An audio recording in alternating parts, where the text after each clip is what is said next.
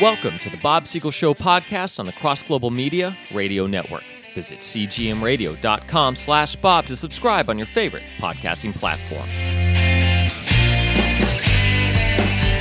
So, you'd like to believe in God, but you wonder if Cain was the third human being, the son of Adam and Eve, how is it that when he was banished, he worried about danger at the hands of other people? Just who were these others? Also, Cain had a wife. Where did she come from? How did we get all these people if Adam and Eve alone lived in the Garden of Eden and Cain was their first child after the banishment? Well, my friend, you're asking an excellent question, one that frequently gets ignored or shoved under the rug, I should say. I'll try not to do that. Let's first read the passage in question. I'm reading from Genesis chapter 4, verses 13 through 16. Cain said to the Lord, "My punishment is more than I can bear." Remember, he had killed his brother Abel. That's the context of this. That's why God's banishing him. So anyway, again, Cain is saying, "My punishment is more than I can bear. Today you are driving me from the land, and I will be hidden from your presence. I will be a restless wanderer on the earth, and whoever finds me will kill me." But the Lord said to him, "Not so. Anyone who kills Cain will suffer vengeance 7 times over." Then the Lord put a mark on Cain so that no one who found him would kill him. So Cain went out from the Lord's presence and lived in the land of Nod, east of Eden. Cain made love to his wife, and she became pregnant and gave birth to Enoch. That's not the same Enoch as that dude that flew up into heaven, or didn't fly, was raptured up into heaven. This is a different Enoch, Enoch, son of Cain. So where were all these other people that Cain was going to be afraid of? How was it that Cain had a wife? Excellent questions. Certainly, this is an occasion for wishing the Bible provided more information, a lot more information. But we need to understand in beginning here the purpose and structure of Genesis. Genesis means beginning, so let's talk about the beginning of the beginning, at least from the literary point of view. Moses, the author, what was his reason? What is the beginning of his reason for writing Genesis? You see, misleading as the title might be, Genesis wasn't actually written to supply detail about the creation of the world. It was written as a prologue to the Exodus from Egypt, the escape of the Hebrews from Egypt, the deliverance of God, and the law of Moses that they received right afterwards. The Exodus and the giving of the law are the pivotal events of the Old Testament, just as the crucifixion and resurrection of Christ are the pivotal events of the New Testament. The literary structure itself makes this rather obvious. Think about it. Just think about this. In only a handful of chapters, Genesis rushes through the creation of the world, the fall into sin, Noah and the flood, the Tower of Babel. Only when we get to the story of Abraham do they crank the narrative down and provide intricate detail. We learn about Abraham's livestock. We learn about Abraham's tents. We learn about Abraham's sex life. And very important, we learn about God's promise to Abraham, Abraham's son Isaac. Then they move on to Jacob, whose name changes to Israel, all the way up to the time when, as a result of Joseph, the 12 families, 12 tribes of Israel are living in Egypt. You see, a prologue to Exodus. Genesis is 50 chapters in length. Only the first 11 chapters speed from creation to fall to flood to Babel, all the way up to Abraham, starting in chapter 12, the origin of the Israelites, which God wanted to give us detail about.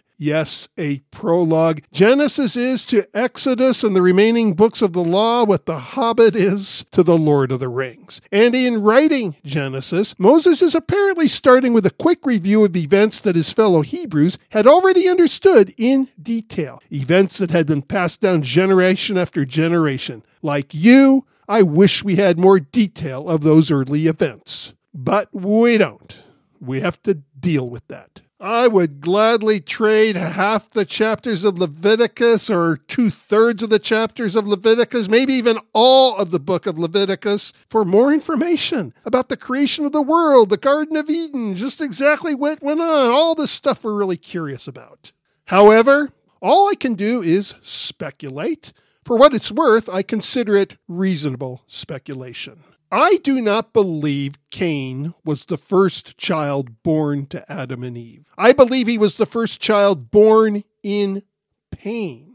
Indeed, that is what Cain's very name means. Genesis 4:1, with the help of the Lord, I have brought forth a man. The suggestion seems to be that of a difficult birth, which would make sense if Cain was Eve's first child born in mortality. Presumably, women in their original unfallen state did not experience pain in childbirth. As a matter of fact, we're told that pain in childbirth was one of the provisions of the curse after they fell into sin. Before leaving the Garden of Eden, Adam and Eve were immortal human beings. Keep in mind that the command to reproduce came from God while they were still in the garden. God blessed them and said to them, "Be fruitful and increase in number, fill the earth and subdue it." There is no reason to believe that this command was not carried out immediately. Neither do we have any idea how long Adam and Eve were in the garden carrying out the command before they fell into sin. It may take us only 5 minutes to read the story, but that doesn't mean they were only in the garden for 5 minutes.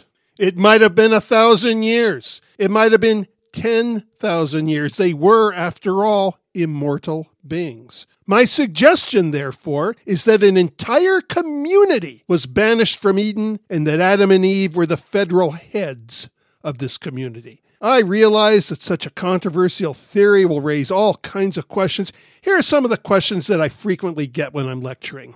But the Bible says Adam was 930 years old when he died. So how could he have lived in the garden thousands of years? My friends, I'm not saying I know how long Adam lived in the garden. I am merely pointing out that nobody else knows either. As an immortal man, created to live forever, his age would have been irrelevant. Perhaps the need to count years was unnecessary while Adam was still in Eden. As a result of the fall into sin, Adam's days are now numbered, and the 930 figure might possibly be a listing of his mortal years.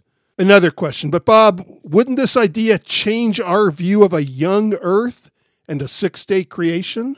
Those who believe in a young earth do start by counting Adam's age and come up with a figure of how old they believe the earth is. Yes, this idea would be challenged. As for the six-day creation, in my book, I talk about how the Hebrew word for day, that word is yom, the Hebrew word for day, could also refer to an event. Not necessarily a 24-hour period of time, but an event. And that we may simply be reading about 6 stages of creation. Having said that, young earth creationists make a better case than people give them credit for, and I believe their data should be examined with an open mind. For the sake of this present discussion, let's just say that even a literal 6-day creation fails to comment one way or the other on how long Adam and Eve were in the garden, since in the garden we're reading about an event that took place after creation. Yeah, but Bob, according to this theory, an entire population would be punished for something Adam and Eve themselves did. Would this be fair?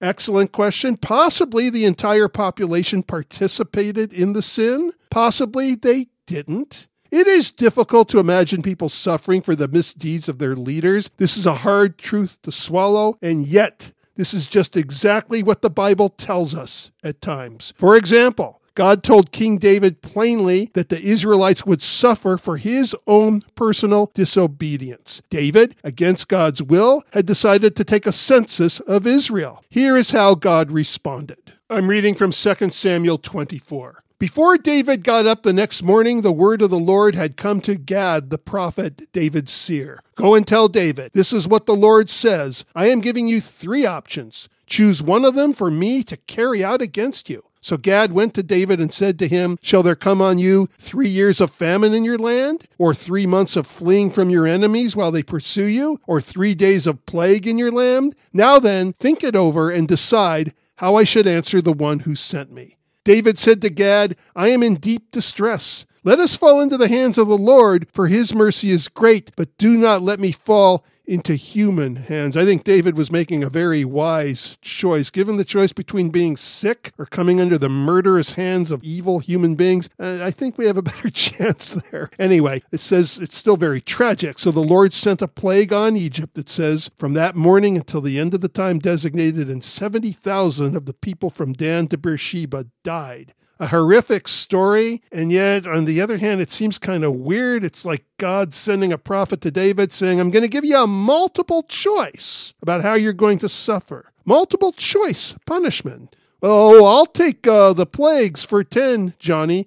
Okay, two things here to sober this up a little bit. First of all, do not mistake this for generational curses within families. That's another whole talk. That's another whole show. I actually have a detailed show about that planned. Generational curses did exist in the Bible, do exist today. They can be broken. But this isn't a generational thing. This is about a king presently ruling and people presently under his dominion. And when people suffered for the sins of their leaders, their kings, they often participated with these kings. We see that in all kinds of stories in the Old Testament, even though we're not seeing that detail here. And again, even less detail in Genesis, but getting back to Genesis, since that's the subject at hand, we should bear in mind that even the most conventional theology of Adam and our sin nature, biblical theology very backed up by the Bible, the most conventional theology of Adam and our sin nature teaches that all of us as Adam's descendants are born with a sin nature that we did not ask for. Paul discusses this in Romans chapter 5, and as if anticipating our objection, he goes on to point out that if we are unhappy with our association with Adam, we can change associations and receive the forgiveness of Christ. He, too, bestowed something we did not ask for or deserve.